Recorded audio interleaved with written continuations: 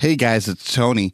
I'm here to talk to you about Awaken Conference. Now, Awaken is a young adult gathering in Charlotte, North Carolina from January 31st to February 2nd, 2020. And it's meant to help you recharge your spiritual life and connect with a community that you can grow your faith alongside.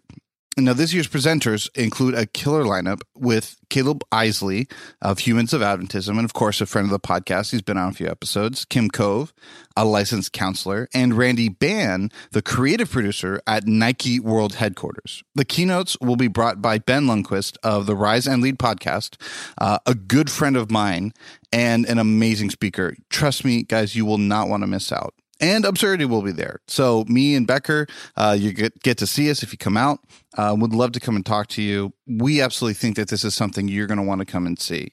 Speaking of, if you enter the code Absurdity at awakennc.com, that's Absurdity, ABSURDITY, at awakennc.com, you're going to get a 10% discount. We'd love to see you there. This is absolutely something that we support, and we think that Awaken is a part of the growing church movement that we want to see moving forward.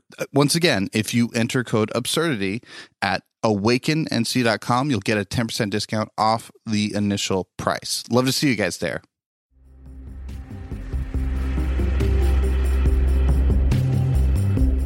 Hey everyone, welcome to Absurdity, an exploration of all things absurd in culture, religion, and society.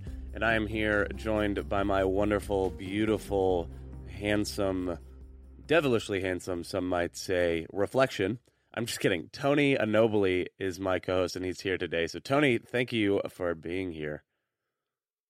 This just further goes on to prove that I'm just a secondary recording you do of yourself.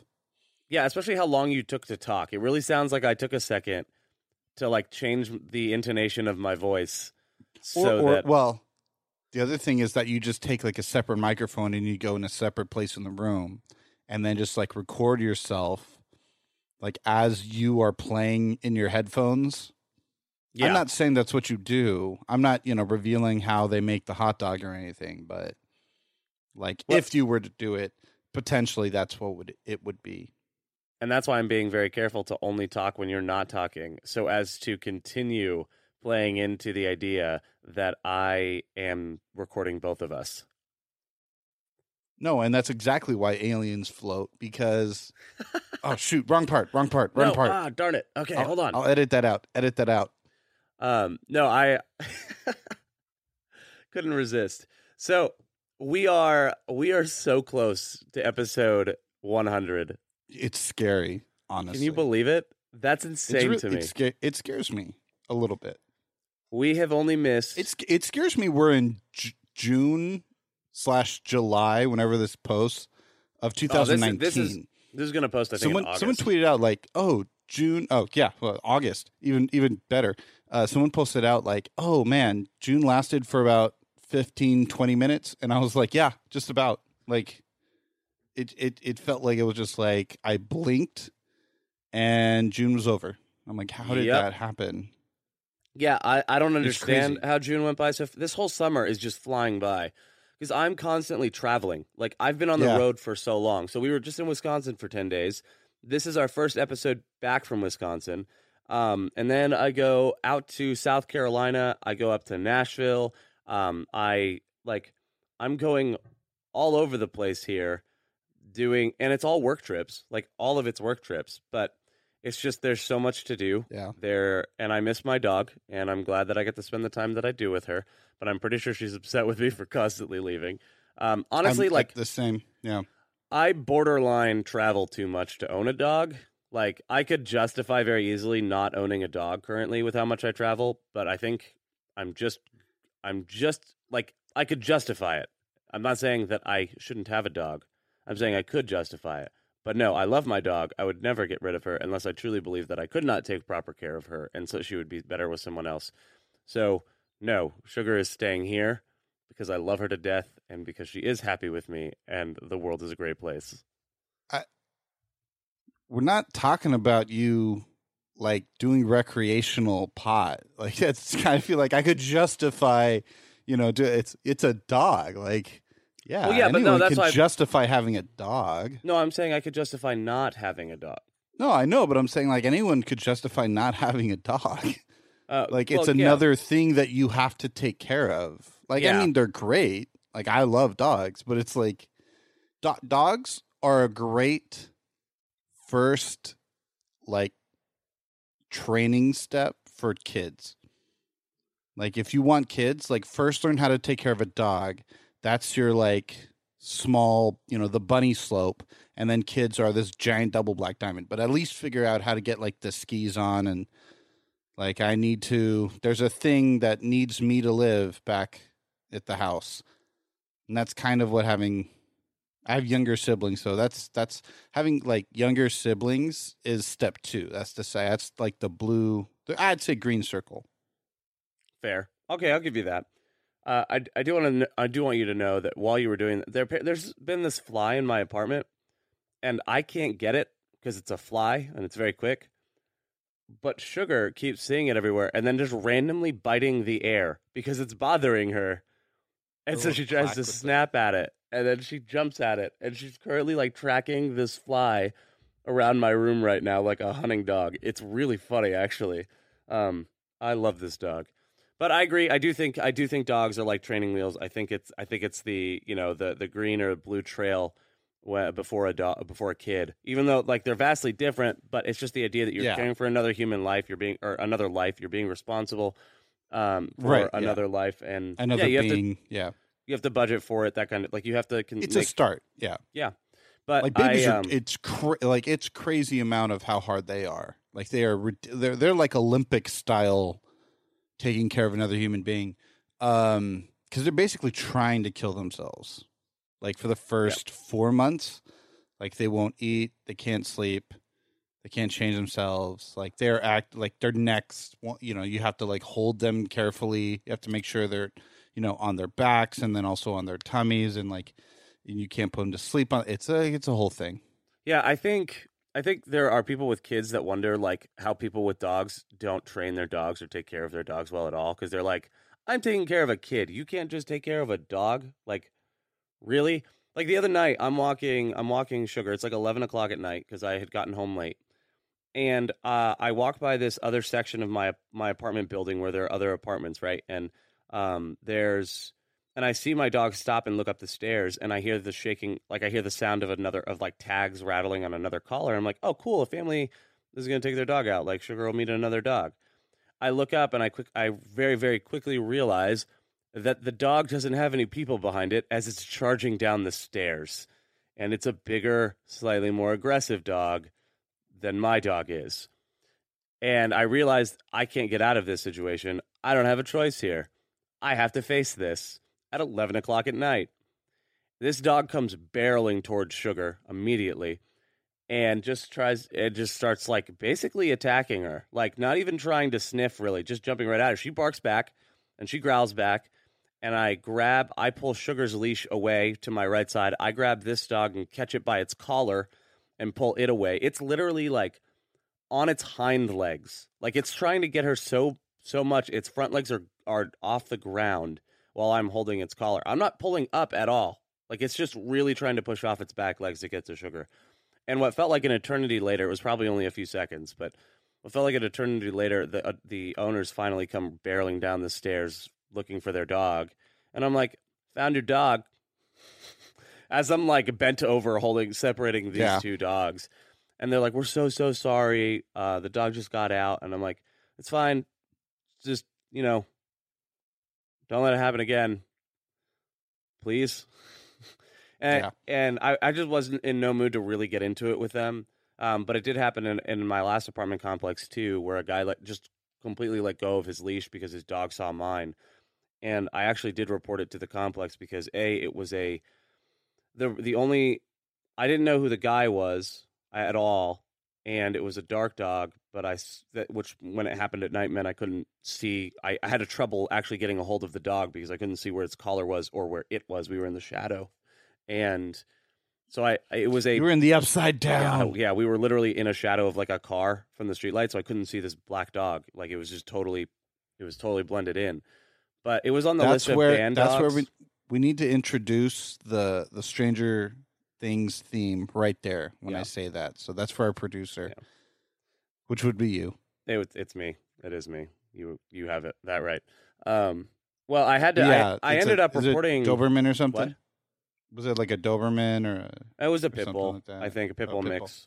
But here's the thing, just so we're clear: the only reason I reported this to my apartment complex is not because it was a banned dog. I don't think there are dangerous breeds. I think there are bad dog owners.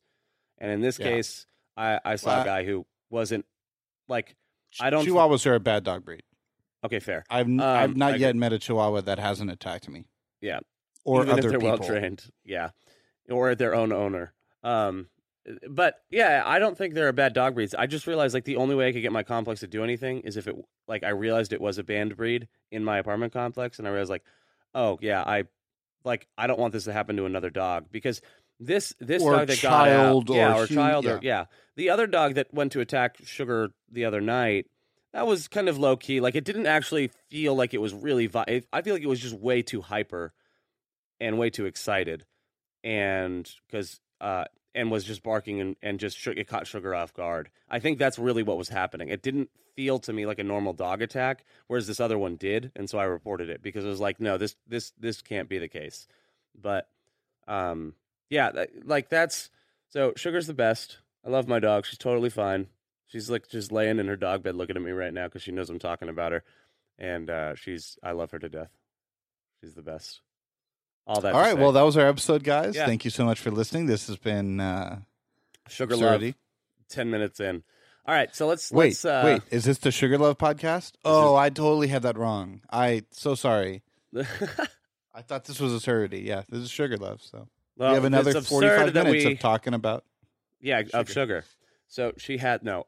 So I want to talk about something today that is a pet peeve of mine in Christianity and ministry because why not, right? It's my podcast. I can talk about what I want to talk about. So if you think, we just talked 10 minutes about nothing, so the thing that bothers me, and this was actually brought up to me by a friend of mine on Twitter the other day in DMs, but is this idea that Christianity is really obsessed with protecting ourselves from sin. So much so that we put barriers or things in place to basically sin-proof our lives. And now listen, I'm not saying we shouldn't be, watchful or, guarding. We shouldn't guard ourselves from sin or bad decisions, things like that, right? But we are so scared of it that we are actually and actively taking away joy from people's lives in order to keep them from sin. And, so it's not a personal choice, but it's like I'm gonna. It's kind of like what you're talking about with the avoid the appearance of evil. Like we're gonna even eliminate the possibility for you to sin. Correct. Policy wise, yes, we're gonna eliminate. I mean, it's not. I mean, I see it at the church level. I see it at the GC level. I see it completely across the board, and I do see it as an individual level too. I think ultimately I see this in pastors all the time, where we're so afraid of the potential of sinning, or of the potential for sin, that we wouldn't even entertain an idea that could allow for the entrance of sin, right? So an improper behavior or whatever. So here's why this is annoying, because it's entirely unbiblical. I mean, look, if we were meant to safeguard ourselves so much from sin that we weren't able to sin, like there wasn't even the option to sin, and I get the motivation there, then God failed that one in Genesis 1, in Genesis 2, in Genesis 3, where he makes a tree in the Garden of Eden and goes, "Hey, Adam and Eve, don't eat from that tree." If he was so focused or so intent to make sure that there was not even the option or potential for sin, then he wouldn't have made that tree. He wouldn't have even given them the choice, right? And so this is why this annoys me is we do it with purity, like we do this with marriage. We do this with there are people that there are believers that think you shouldn't even hold hands with someone or kiss someone before you get married, which fair. If you think it's okay for you to do those things yourself, right? It's okay for you to believe like, yeah, I don't want to do those things before I get married. Fine. More power to you. I will say the number of fish in the sea that you have available to you is greatly diminished with that. But, more power to you. I know of several people who've done it. But when you try to enforce it for others, when you try to say, no, you can't either, you can't do this either, then we've got a problem. It's not just we're protecting ourselves. We're trying to we're trying to do this thing and step in for other people and determine what they can or can't do that might be an option for sin in their lives. You know, the irony, I have a funny story about a couple that waited to kiss until like literally their first kiss was at the altar. So it was all cute and I was like, oh, that's awesome. And they got pregnant 3 months later. So I think that's all they did post altar. Like, yeah, pretty all the repressed hormones. That's just all came that happened after. Out. Jeez. Yeah. Well, okay, but so there's the other thing that it does too, right? Yeah. So if we try to safeguard ourselves so much from sin, when someone actually gets to experience something, there might be a ton of shame and guilt around that. Springer. Yeah. We've talked about this with sex before, right? This idea that you lose your purity or you lose something when you lose your virginity, right? And then there are women and men who get married and they have sex for the first time and they've been taught and believed that sex was wrong for the entirety of their life before they get married. And for us, that's getting later and later, right? I'm 26, not married. We have friends who are almost 40, not married. And that's not a bad thing. But the point is, if you've been taught that entire time, sex is wrong, don't do it, then when you actually have it, you feel like you've done this terrible thing, and people go into counseling for years to try and get rid of the guilt and shame they feel for essentially betraying their beliefs once they were married and betraying what they were taught. It's a whole psychosomatic thing, yeah. Yeah, it's insane. So, like, even in our safeguarding against sin, we end up allowing or giving sin a door to enter, and so it catches us off guard as a result. In fact, it's ironic because we're so guarded that we're so guarded from sin that when it actually happens, we find out we weren't guarding against it, like we weren't guarding against it properly, and it's really we're so afraid of it, and we're so afraid of it in very specific forms, right? Because I think we see sin as this. I think we still subscribe to the beliefs that characters in the Bible even had. This idea that you deserve what you get, or you reap what you reap what you sow as far as behaviors are concerned. In this, how can I put this right? Like you do something and then God does something bad to you. You do something good, God gives you something good. And this idea that you earn favor with God, or you earn the right for Him to answer your prayers.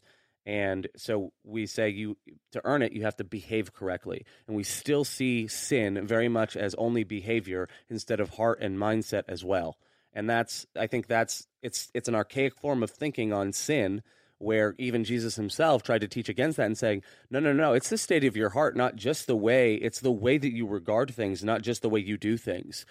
And so it's frustrating to me to watch, because it ends up driving so many people away from church when you were so focused on keeping them from just sinning. So I'm going to play the devil's advocate here a little bit and say, okay, but as an organization, how do you justify allowing something that you believe is bad? I don't think it's a matter of allowing something you believe is bad so much as allowing people room for their conscience. All right. Well, okay. So let me put it this way. Without moral, I know that the line between that and moral relativism is very thin. A senior pastor, yeah, but okay. So a senior pastor that I'm fairly close to, he was a senior pastor of a large church, and it was in a more, shall we say, or a less traditional part of the country, and when he was the senior pastor of this church, he would not allow meat or caffeine at potlucks or church events. Like no meat, no caffeine, because he's like, this is, we believe in the health, and so from the that's what we're going to do. This particular individual personally was okay with eating meat and drinking caffeine, and did so, even on the Sabbath, dare I say.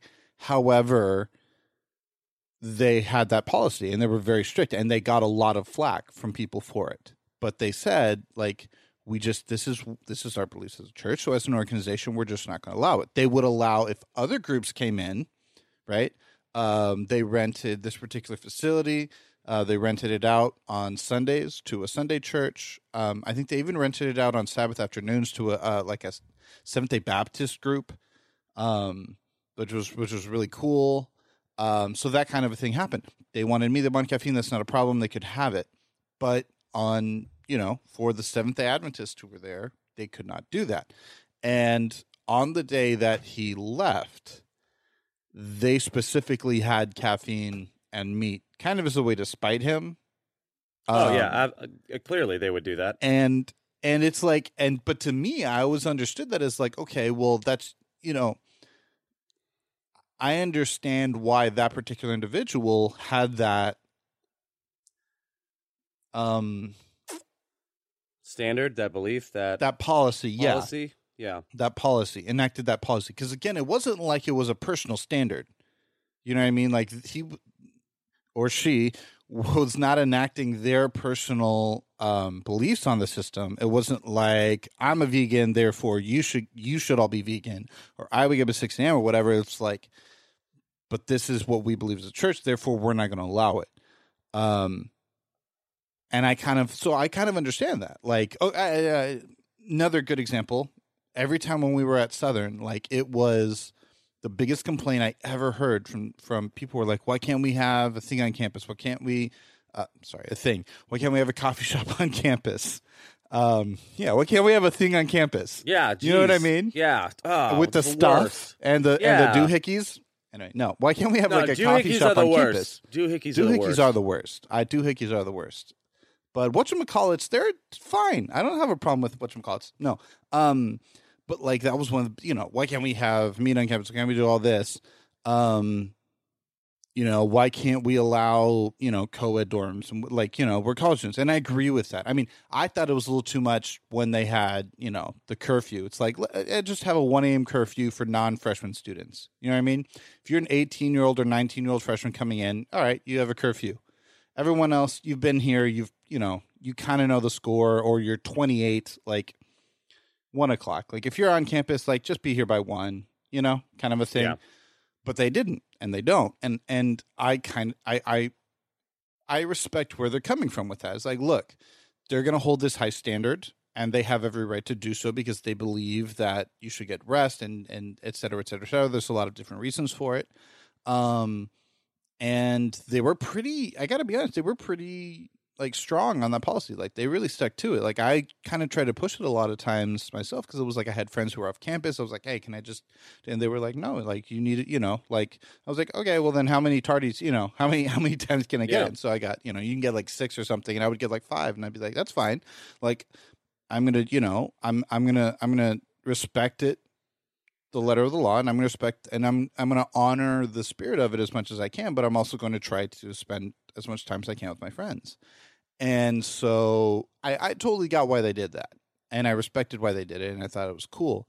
But I also understood, dude, I'm 24. I've never had a violation. I'm a student in good standing. I had a 3.4 GPA. Like, I wasn't a 4 point something, but you know what I mean? Like, I was paying attention. You didn't have violations. Yeah. I was passing. But what I mean is I was passing. Like, I was passing with good grades. You know what I mean? I wasn't a 1.3. I wasn't on a list or anything like that. Like, why? I didn't understand why they couldn't do that. And then beyond even that, like, every student coming in had to live in the dorm unless they were living with other people or married. They had to come live in the dorm. And I was a senior. I was moving out. My brother came in. He was already 21. You know what I mean? I think he might have even been 22 at that point. Maybe it was just 21. But it was like I was coming out. I wanted to live at the more adult place. I was like, can you please just live with me? He's been a student dean. He was a student chaplain for 2 years. Sorry, not student dean. It was a student chaplain for 2 years. He was involved in leadership and ministry and all this kind of stuff. I'm like, he's got, you know what I mean? Like, he's not a troublemaker. Can you please, we'll sign whatever you want to sign, we'll write extra report. Like, we'll do whatever it needs to take to get this done. And they were like, no, he needs to stay in the dorm. Like, that's how it's going to work. So I had to go back to the dorm for my senior year, for my final semester, so I could room with him. And it was like, I was very frustrated with that policy. At the same time, I understood why they had it. So I see where you're going with your argument, and while I might agree with it, I can also see how, as an organization, if you believe in something, and if you hold something to be true, and you believe that, we're not okay with you stabbing people, even if you believe it's okay to stab people within the realm of this, how shall I say it? Within the realm of this particular organization, we're not going to let you stab people. Like, we don't believe that that's okay. So we're not going to, if you want to be a part of this community, you can't do that. And we're not going to say like, oh, well, I guess you can just stab people. Like, I also get that side of it. Yeah. Okay. So I think we're talking about, at least in your Southern example, I think with schools and universities or institutions like that, even a workplace, it's a little bit different only because, like, Southern's a private institution. They could have a curfew of 7 p.m. if they wanted, and would have every right to create the rule that they want to create. And if you disagree with that rule enough, if that's a high enough priority for you, then you don't go to Southern. That's not the curfew, for anyone who has no idea. Southern's the college that we both went to, Southern Adventist University. So that's what we're talking about, right? And for and so, like, they have every right to just make a rule to make a rule. Like, they can just do that. They can say, hey, this is what we want on campus, so deal with it. And we want students who, okay, fine. Everyone has to wear blue shirts on Wednesdays. Yeah. Like, yeah. Because I'm paying for an education from something, or I'm paying for something, a product there. And if I want a specific environment that I'm paying for, then I would choose that environment. Well, with religion, or at least in the example of the church policy, right? Like, the church could have easily, at any point in time, outvoted the pastor on that in business session. Easily, they could have. They didn't, but easily they could have.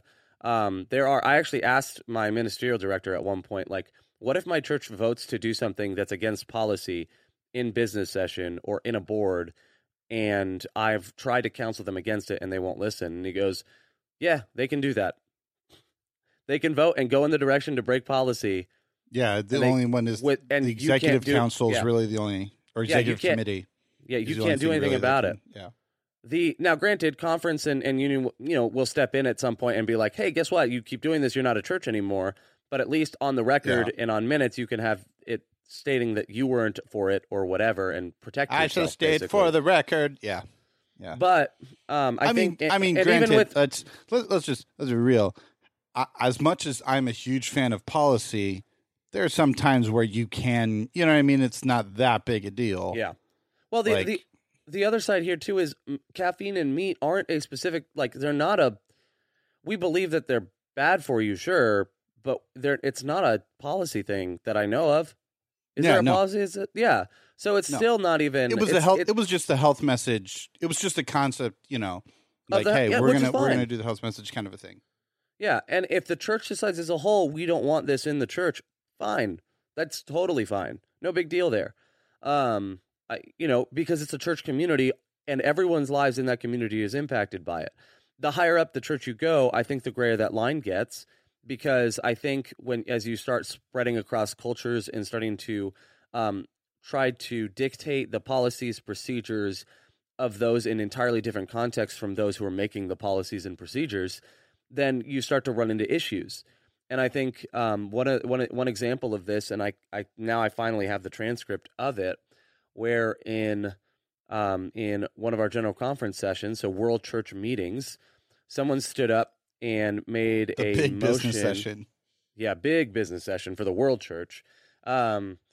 Basically said, like, he wanted to speak on behalf of many members and young adults who are faithful, tithe-paying, church-going Adventists, but who live together.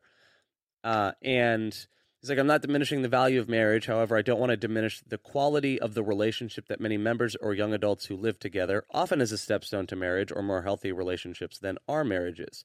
I don't want to sanctify living together, but I also don't want to vilify living together. I'm single, I don't have children, I don't live together, so I'm not speaking for myself. I'm speaking on behalf of the others that might be represented here or not. And So he says, so I'd like to make an amendment to the motion that the line reading from line 19 would go as follows, and I'm starting halfway to center. Biblical standards of moral conduct and any non-consensual acts of sexual conduct within or without a marriage, whether those acts are legal or illegal. I would like to make this amendment to the motion.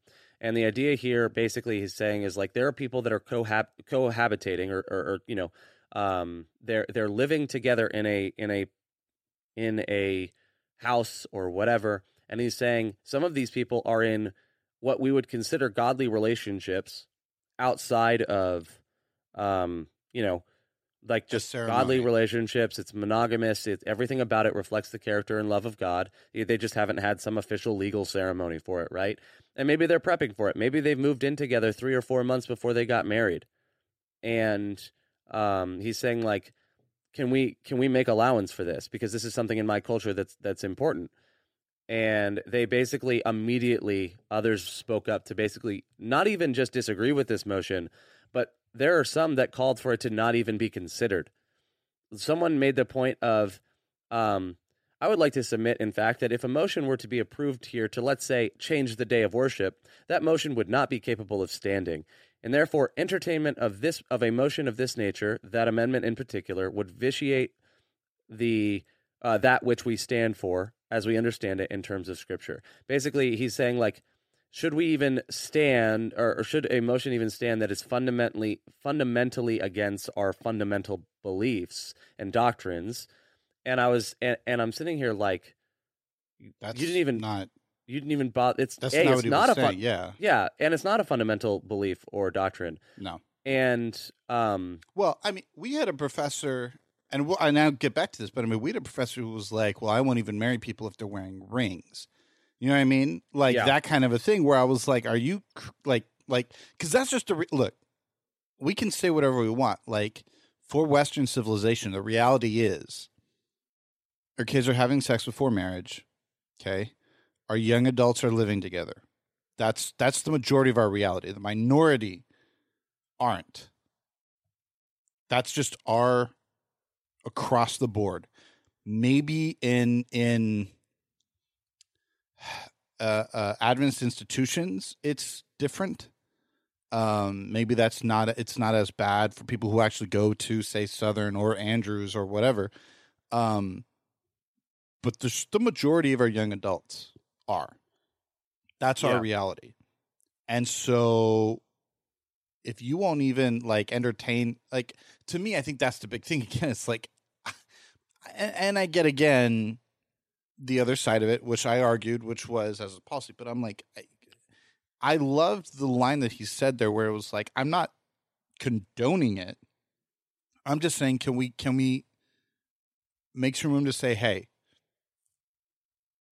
the point of marriage is monogamous, it's commitment, it's all of that. If a ceremony isn't present, but everything else is, can we acknowledge that? And I yeah.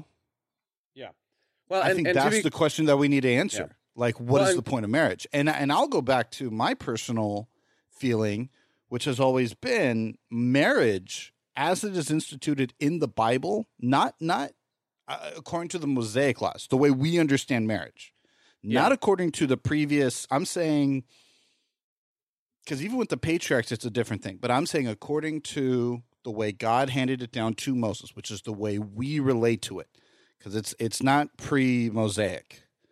That particular marriage was a way of protecting women because women were viewed as commodities. God did everything he could in the Mosaic laws to make women not commodities, to make them not as close to being equal as possible, working within the culture that he was in. And Jesus, of course, obviously treated women as equals. You might interpret the gospel different than me if you say that, but look at how he treated women, right? Like he treated them as he treated them no differently than he did the men, as far as the power and calling them to scripture and all of that. So to me, marriage was a protection, right? It was a way of ensuring that women were kept and taken care of. I mean, that's why, and people who don't understand that, that's why they have such a big problem with The woman has to marry her rapist. And I'm like, no. You don't understand. That law was instituted because if that happened, that poor girl was basically alone for the rest of her life. And if her parents didn't want to take care of her, she was stuck. It was a way of saying you now have protection. And so for people who don't understand that, it's this horrible, barbaric, terrible thing. And I'm like, no. That's a rule of protection. That's a loving. It sounds horrible, but the problem was not the rape. That's horrible and wrong, and we should stop it. The problem was she was now never, like the practical issue was she was never going to be able to be taken care of because she was quote unquote damaged goods according to that culture, not according to God. And so he said, no, she has to be taken care of. So when you understand marriage from a pragmatic, those are the pragmatic rules that God had with the ceremony and the whole thing, then you begin to understand, like, get down to get away from the milk part of it. Get down to the meat part of it. You know what I mean? Like, let's get down to the actual. Well, and let's be even more clear there, because the one thing is that when in that case the parents could say no, the father could say no to the rapist. That was something that was absolutely allowed. Totally, so a woman was not forced to marry her rapist, and she was allowed. Anyone else could marry her. Like, understand that if another boy from the village was in love with her, or man was in love with her, he could still do that. But God was saying, if now there is no other option, he's forcing the person who did the misdeed to take care of her. If they choose not to enforce that, that's totally fine for them to do that. But now he was forced to make sure that she was taken care of for the rest of her life. It's like an early version of alimony. You know what I mean? Like, what's not alimony, but work with me. When a child, when the baby, what's it called when they aren't married, but he pays for the kid. What's that called? Oh, child. No, I don't know what you're talking about. Yeah, it's alimony, basically. Child, making sure that the child, paying to make sure that the child is raised right. It's an early version of that. We have that, and I can't think of the actual.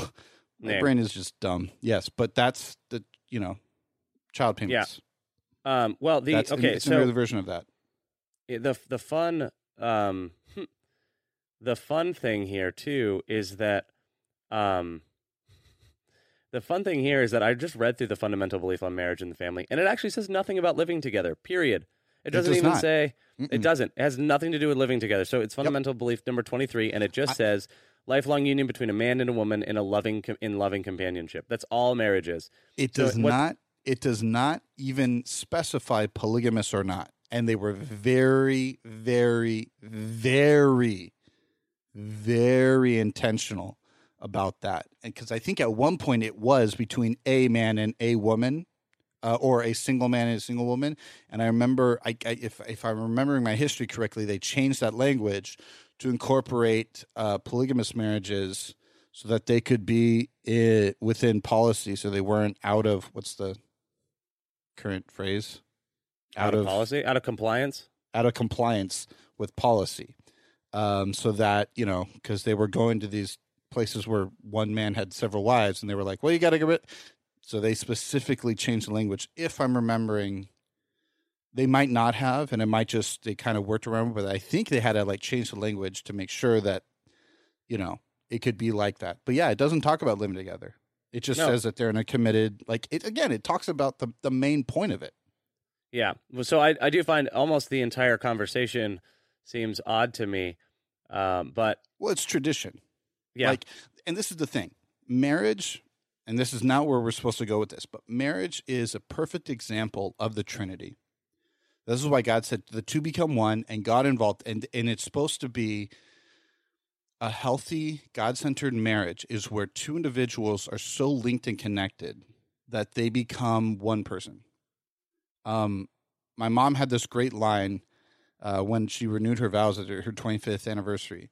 And she forgot her glasses, and it was really dark, so she just kind of winged it. She had a whole paper, but she just kind of winged it because she couldn't see it. And she goes to my dad, and she's talking, with various things. She goes, "You're like an appendage," and of course it's just hilarious. Everyone was laughing. It was a great scene. It was very light. Brought a lot of levity to something that could be kind of intense. Mm-hmm. And the point she was making is, when you're not around, I feel like I'm missing an arm. I feel like I'm missing a leg. She meant to say limb, but appendage is just so much funnier. And she's like, that's what I feel like. I feel like I'm missing a hand, or something is not here when you're not here. And my dad is the same way, I've never been able to play one off of the other, Yeah. And then when God is involved in that, it's that idea of it's 3 in 1. My mom, they recently got a dog. Our family. And when I say they, I know it was both of them, because I know that my dad would not make a decision without my mom and without both praying about it a lot. You know what I mean? So Yeah. when my mom says something, I know it's my dad saying. When my dad says something, I know my mom's saying it. And I believe that both of them have prayed about it. Not everything they say, but you know what I mean? And they bicker, they're a typical couple, but, I know that they become one. And when I see that, I go, oh, it's a perfect example of the Trinity. And that's what marriage is supposed to be. That's why God's like, I would never leave you. So that's why divorce is so horrible, because I don't want you to leave me, because it's beyond just you not committing to this one person. He goes, it's you. I would never leave you. Right. This is why Moses dying, or Moses couldn't get into the promised land, because he hit the rock. And God goes, this was a symbol of me. This was an example of me. And you messed this up. And now they have a distorted picture of who I am in their minds, they being, Israel. Yeah. And he goes, that was not okay. Right.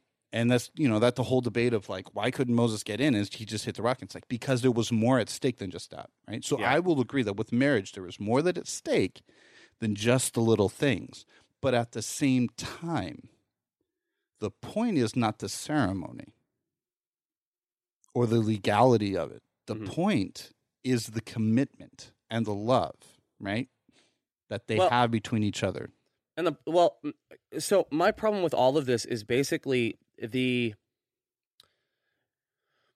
we are at a global scale making decisions that basically micromanage the behaviors of people across cultures, and we do so selectively.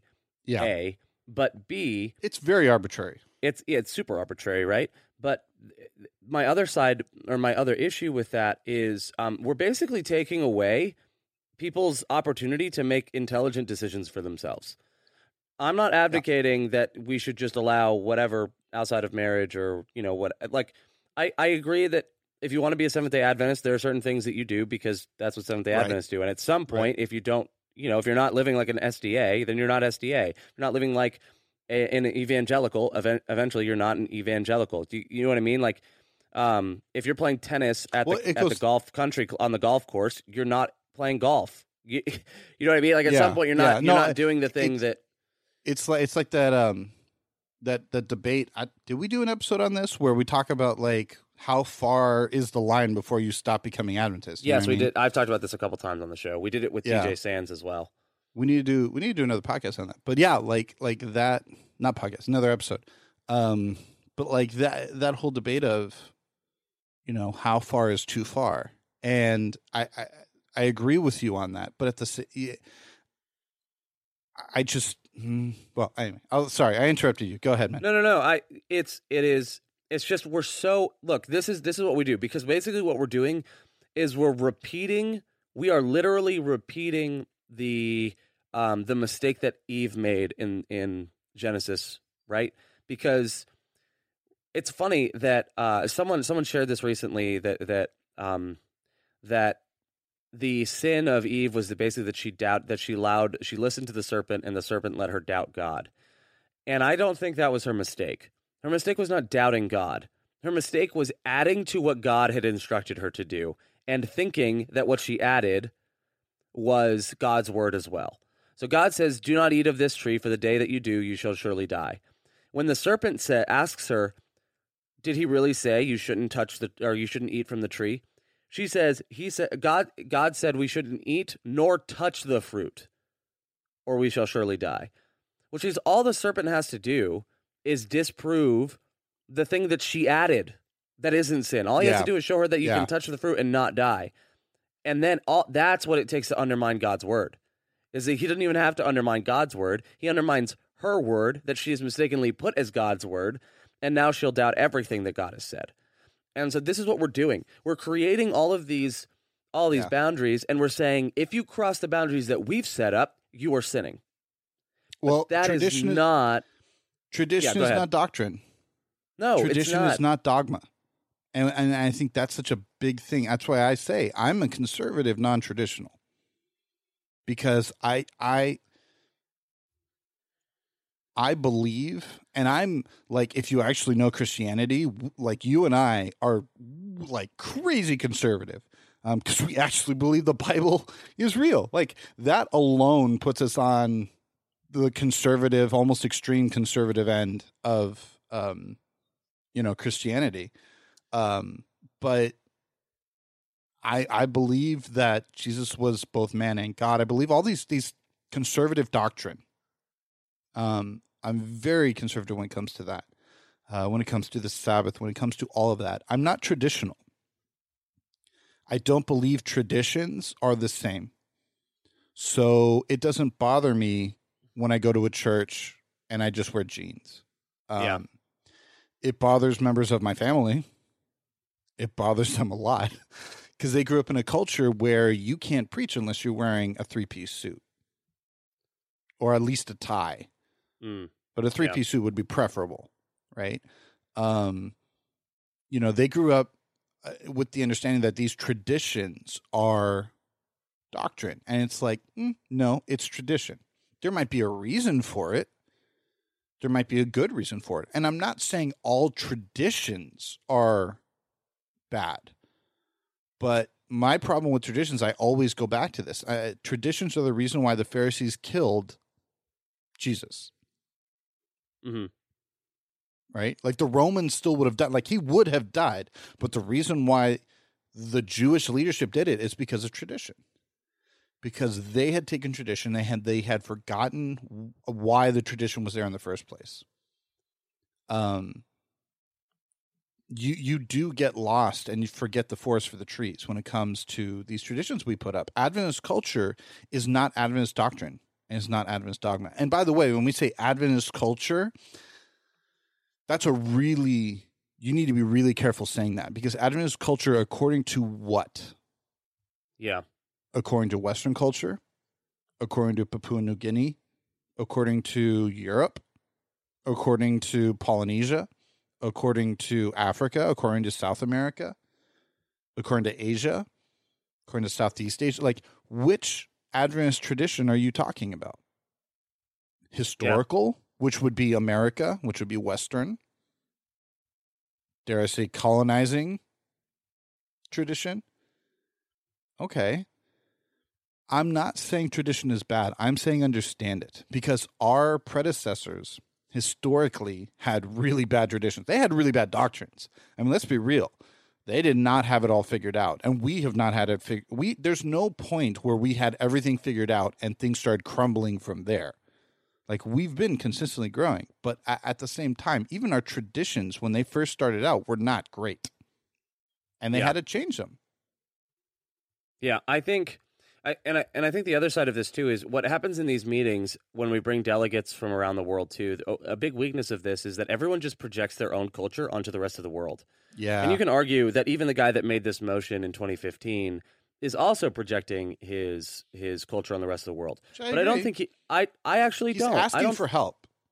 He's asking for allowance within his culture. So what he's not saying is your cultures have to live this way. He's actually saying, can we change this so that my culture can be my culture, but you all don't have to do this? And more accurately reflect the current doctrine as it is. Yeah. Yep. The other side of this too is, and the motion he was making was in church discipline. It wasn't in necessarily the fundamental belief itself, just so we're clear. Like, it was under reasons for discipline. But in the manual, that's what they were actually debating. But the side of this too, it's kind of like the motion in 2015 to allow divisions to ordain women, right? basically to allow divisions to decide for themselves whether or not they will or will not ordain women. Right? That's something that was very much originated by North America and inter-European divisions. And they were basically saying, like, look, you don't have to ordain women in yours. We're not making it mandatory that every culture has to ordain women. We're just saying, let us do it in ours.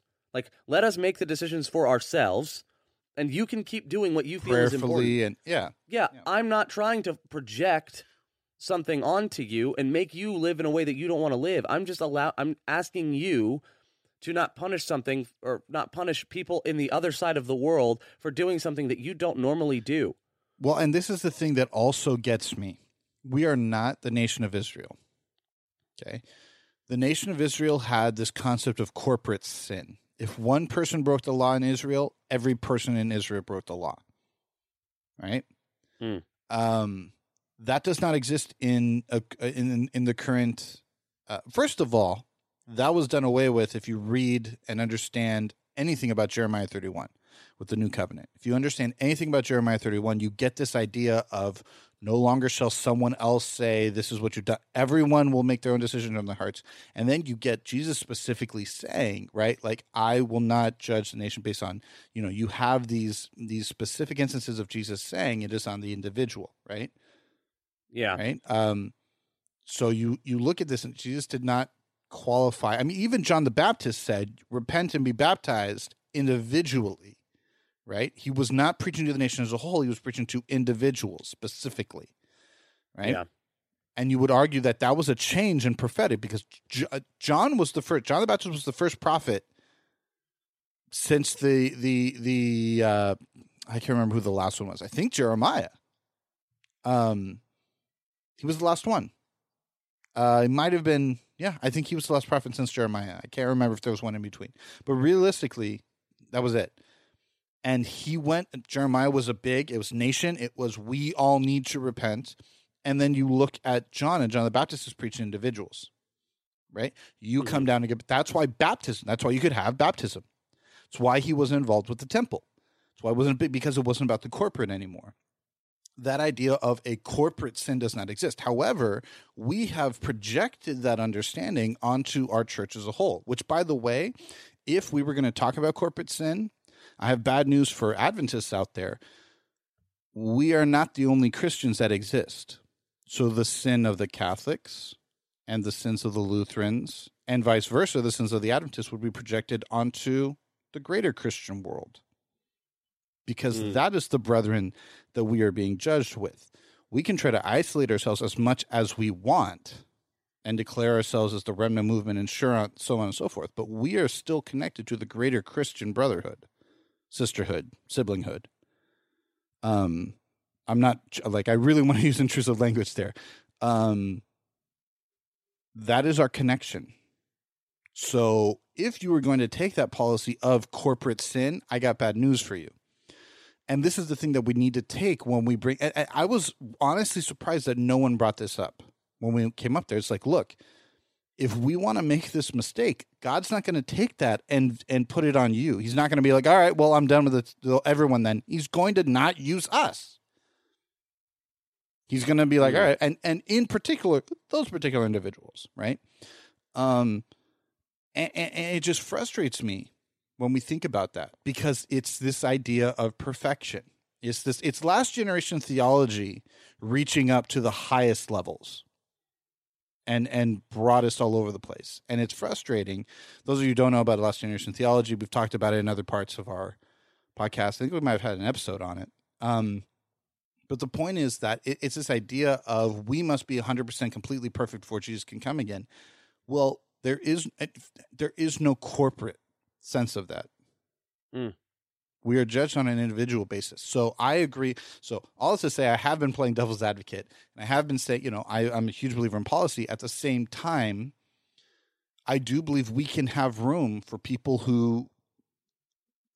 to choose, okay, this is sin. Sin disconnects you from God. We don't support that, but we can find ways to say, this goes against our tradition, our interpretation of it, but we're willing to let you and God decide that. Yeah.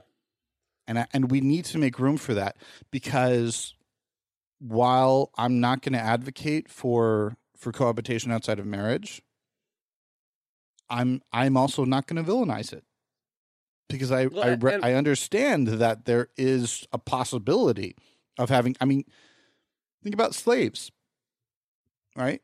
During the era in the Americas, when they couldn't get married, they would have that's common law. Well, I'm trying to figure out too, like, I don't know where cohabitation in the Bible is sinful, like with anyone, right? This idea that you can't live with someone else or be, live in the same place or in the same building as someone else. Like, there's nowhere in Scripture that says that. And even if you want to say, for this reason, someone will leave their father and mother and live with another. Okay, fair. That might be the closest you can get to cohabitation really being a bad thing in Scripture. But, like, no ceremony is mentioned. Yeah, no ceremony is mentioned. It just says, go live with this other person. Yeah. If I live with this person and if I have a roommate, what's the difference between me having a roommate and me having a partner that, a significant other? And now, granted, I'm not saying I want to live with a significant other, and I'm not saying that, like, I want to do that before I'm married or anything. I'm not advocating for myself. I'm just trying to figure out where we get the idea that is so much sinful that you can't do it, because the line between cohabitation between a significant other and myself or a roommate and myself is, even if it's a roommate of the opposite gender, is entirely thin. And if both of us have separate rooms and both of us have, even if you have the same room, even if you have the same room, right? I was never naked in front of my roommates at Southern, ever. Yeah, the whole thing is just like, you're micromanaging at that point, and you're making essentially you're saying we don't trust you to be able to A, control yourself, B, be smart enough, and it boils down to, again, that tradition of we'll avoid the appearance of evil, and it's like, yes. Well, okay, so that's not up to you. Yeah, well, that, and can I just nip appearance of evil in the bud here real quick? I may have to do this almost every time it comes up, but people ask me every time we mention it. So the word that's used for the word appearance in 1 Thessalonians 5:22, where it says avoid the appearance of evil, or avoid every appearance of evil, right? We read that and we think, I have to avoid appearance of evil. We put the onus on the reader. And we say, you have to avoid appearing as if you are doing evil. The problem with that idea is it's entirely unbiblical, because then Jesus, who's accused of being a glutton, a drunkard, and hanging around with prostitutes. Yep. Yeah, okay. He fails. Jesus isn't the perfect sacrifice anymore. If you believe that the appearance of evil is bad, you cannot, by definition, believe that Jesus was a perfect sacrifice. Sorry, like, you just can't. Or Paul, there's no way around it. Or Peter. Yeah, you literally can't. It's impossible. The rest of the Bible goes out the window. The problem with reading it as the appearance of evil, I tend to favor a translation that says every form of evil, even though form isn't the specific word that it translates from. The specific word it translates from is the Greek word edus, which is where it's used one other place in the New Testament, and it's where we say we walk by faith, not by sight. So the word there is for sight. So instead of avoid the appearance of evil, one way you could read this is avoid every sight of evil, or avoid, when you say avoid the appearance of evil or every appearance of evil, what this verse is actually saying is not avoid appearing as if you are evil, but rather, when evil shows itself, do not engage in it. Do not participate in the evil. Avoid every appearance before you of evil. That's what he's saying. And so and again, talk about that word evil, okay? That just means don't show up at a Nazi rally. Yeah, honestly, evil, there's a difference between evil and bad. And again, sin is not evil. Sin disconnects from God. So sin is painful, but it's not evil. Evil is when I maliciously do something against another person. Yeah. Right? But sin is a disconnect. Evil is a result of sin, not a symptom of it. Yeah. Well, and so I'm looking at some tweet roundups from the day that this thing was talked about in General Conference about cohabitation, right? Because people were advocating that living together. Someone responded that living together would require us to redefine marriage altogether. And someone tweeted out, I promise you, if those couples that were cohabitating wanted to have sex, they wouldn't need to live together to do so. That's the point. Like, we're trying to avoid this thing that people can get access to anyway. And it's sad to me to see It's sad to me to see that kind of just ignorance, right? That kind of just failure to. We're so afraid of it in this one area that we're not even able to address it in this other one. We're not even properly addressing it in this other one, and and the reason for the marriage ceremony is to literally just have witnesses. Like, the reason that you have the ceremony is to commit to others and to God. That this is the person you're going to, you know what I mean? This is the one. This is the one that I'm going to do the thing with, right?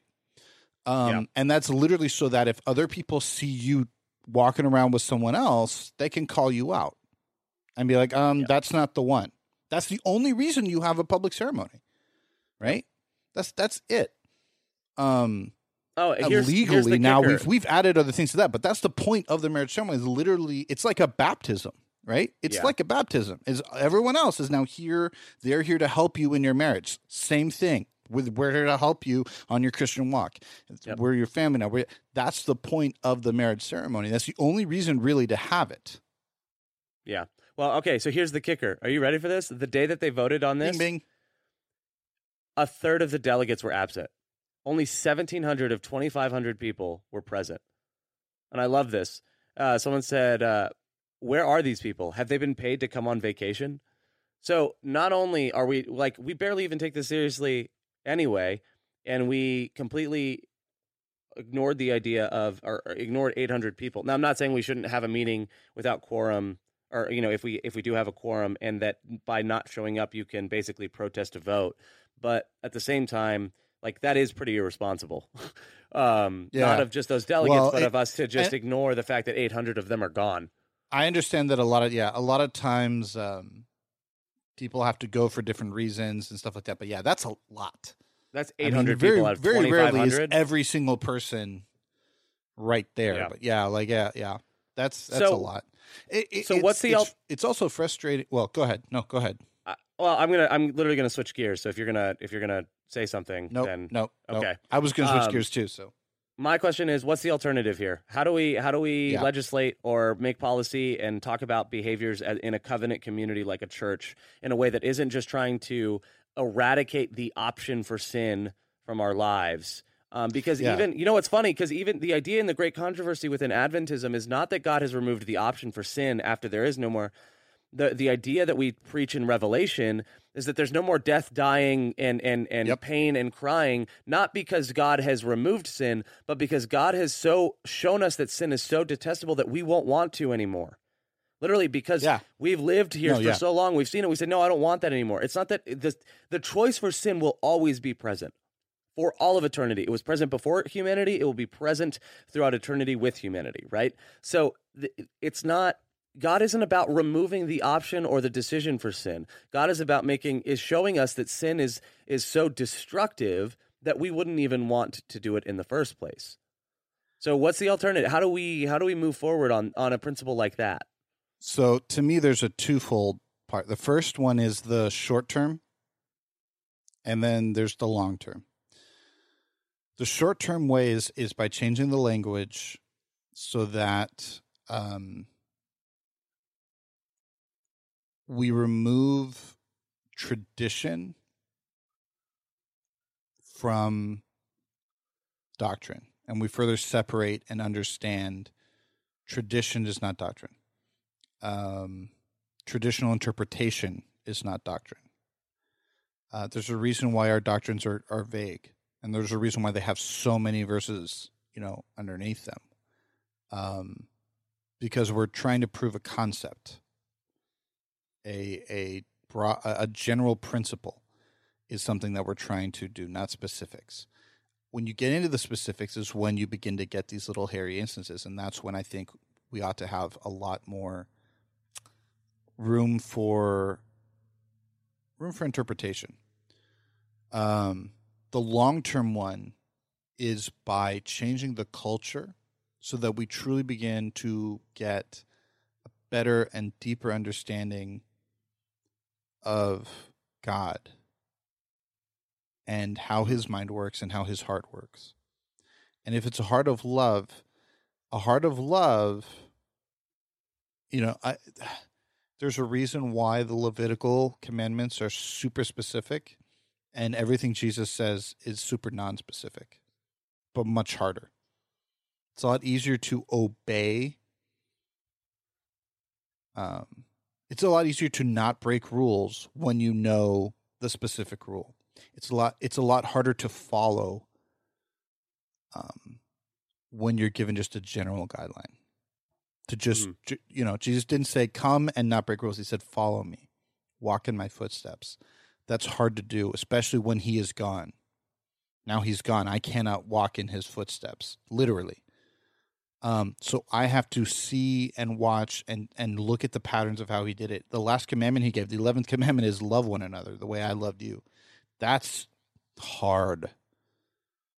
So you have to break down these traditions and actually explore what does that actually mean. And that it's going to take you into some very dangerous spots.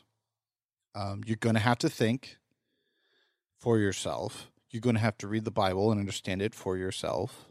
And you might take other people's understandings from it, but I would recommend not getting a Bible with anyone's commentary on it. So not the Bible according to Amazing Facts, not the Bible according to the Clear Word version. Get a Bible, read it. If you get something that doesn't seem to make sense, go to the Greek. I mean, we have online things for that. Begin to understand the heart of God. When you begin to understand the heart of God, then you can understand how Jesus can say things like, if you even look at a man with hatred in your heart, or a woman, or your brother, you've sinned. You've disconnected. It's so much more than just not breaking rules. And when we do that, then we can realize you can't prevent someone from sinning. You can only make them love God. Or you can only lead them to a loving relationship with God. That's it. Yeah. When you do that, when you lead them into a loving relationship with God, he will guide them in the modes of truth. And it requires you letting go and allowing God to move people. That's the long term. That's the long term. But the short term is we can change our language to better reflect, which is what this delegate was putting up. And again, I don't agree, or I'm not condoning, pre-sexual, pre-marriage, sexual intimacy, premarital sex, whatever. English is hard. I'm not condoning that. I'm not even condoning necessarily cohabitation, but I am saying that there is wiggle room, and we do not have to be as hard on these doctrines as I'm not saying every church needs to not have caffeine or meat, but I am saying let's try to look at our traditions and say what is helpful, what is not, what is going to help, what is going to bring people in, what is going to give them an accurate interpretation of what we believe and what we think is godly versus what is going to exclude and what is going to harm. Is this helpful or not? And that to me that's a much harder question. Yeah, I think I hate to say, and sure you can say, oh, well, he's being argued by postmodern influences and he's just advocating for moral relativism and postmodernism where everyone says what they want and everyone does what's right in their own eyes. We're so past postmodern. We're so past it. What's the we're like meta-modern or something like that? Yeah. Meta-modern. It's funny to me. That's all. The issue, the problem I have here is that I'm trying to figure out a way to word this. I don't think cohabitation is a terrible thing. I don't think it's a bad thing. I don't think it should be the first thing that you jump to. And I think if you can, it's not the best. But I also see very valid reasons. 70% of all couples that move in together, they end up getting divorced because there's no commitment there. So I understand it's not the best thing. No, but at the same time, I have friends who I have a friend who's in med school right now, and the only way that she could afford med school was to room with her best friend who's a guy, and they have an apartment, and they would separate rooms, everything, but they're just friends, nothing going on there, and someone's like, oh, there's no way there's nothing going on there. Look, shut up. Like that happens honestly, all the time. Honestly, it happens all the time. I don't even care that's seen as disrespectful. You're literally assuming the worst about someone else. That's what you're doing. If you go, oh, there's no way they could live together without at least being attracted to one another. Oh, I didn't realize attraction was a sin, by the way. But beyond even that, if you've ever lived with another human being, there isn't very, like, if you are a neat freak and the other person is a slob, no, there's no way. There's no way. Yep. Let's get over the whole assuming the worst of them thing, because that's not what we're called to do. In fact, I would argue that the Bible actually teaches us to assume the best of someone as much as possible before we actually commit to doing anything, or before we actually commit to any sort of discipline or anything. And that's actually the one thing that I'm kind of grateful for in even our public laws, that police can't actually do anything until a crime has been committed. Sometimes that does suck because it's clear that a crime is about to be committed for some reasons. In theory, they're supposed to. Yes, in theory. Yes, in theory. Unless but I you're am black. thankful for that.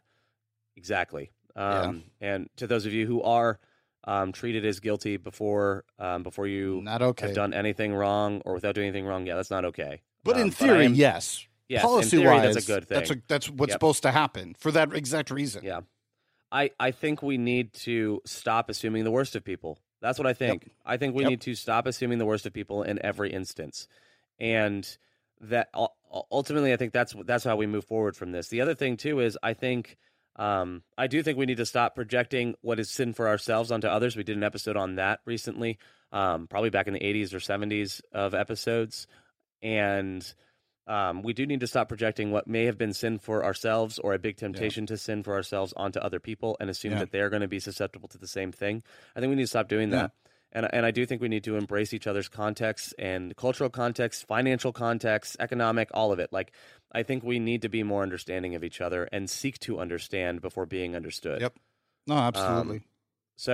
I get why people are afraid of cohabitation, fully understand it, fully understand why they don't want to do it or don't want to advocate for it. That's fine. And I'm fine to re-explore this topic another day. Absolutely. Yeah, no, and absolutely. If you disagree with us, come talk about it. But let's just be clear once again: cohabitation is not part of the doctrine. This is not. It's not even policy in our church. This is literally a way just to say, look, we understand that not everything can be the best way. We're going to work with you. Here's the basic principle. Yep, and just saying, hey, this is the way, because I do believe there are certain things that draw us closer to God or draw us away from God. And let's just stop putting God in a box and let him decide. Yeah, I agree. On that note, we'll include links to the transcription or the transcript for the business session that we're referring to. So there'll be a link to that PDF from the Adventist Archives that you can check out. What we're looking at is specifically on page 43, 43 to the end. So you can take a look at that, no problem.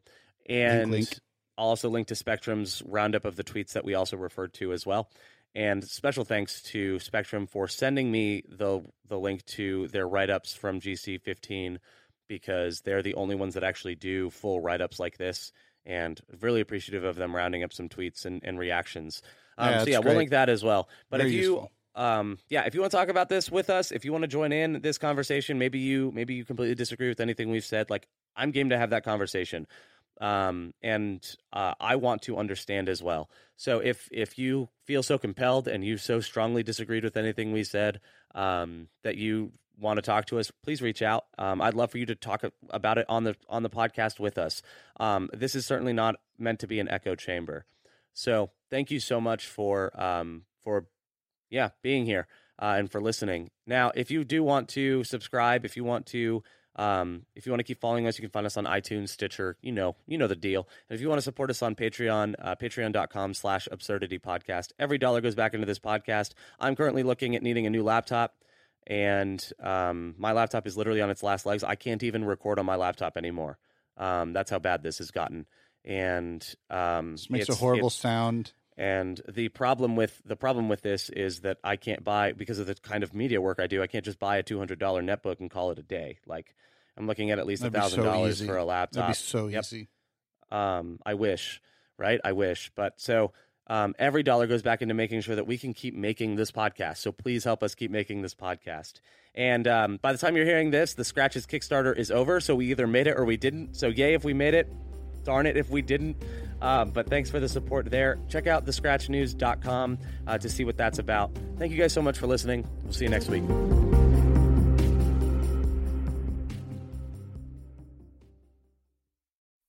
Today's episode of Absurdity is sponsored by The Haystack.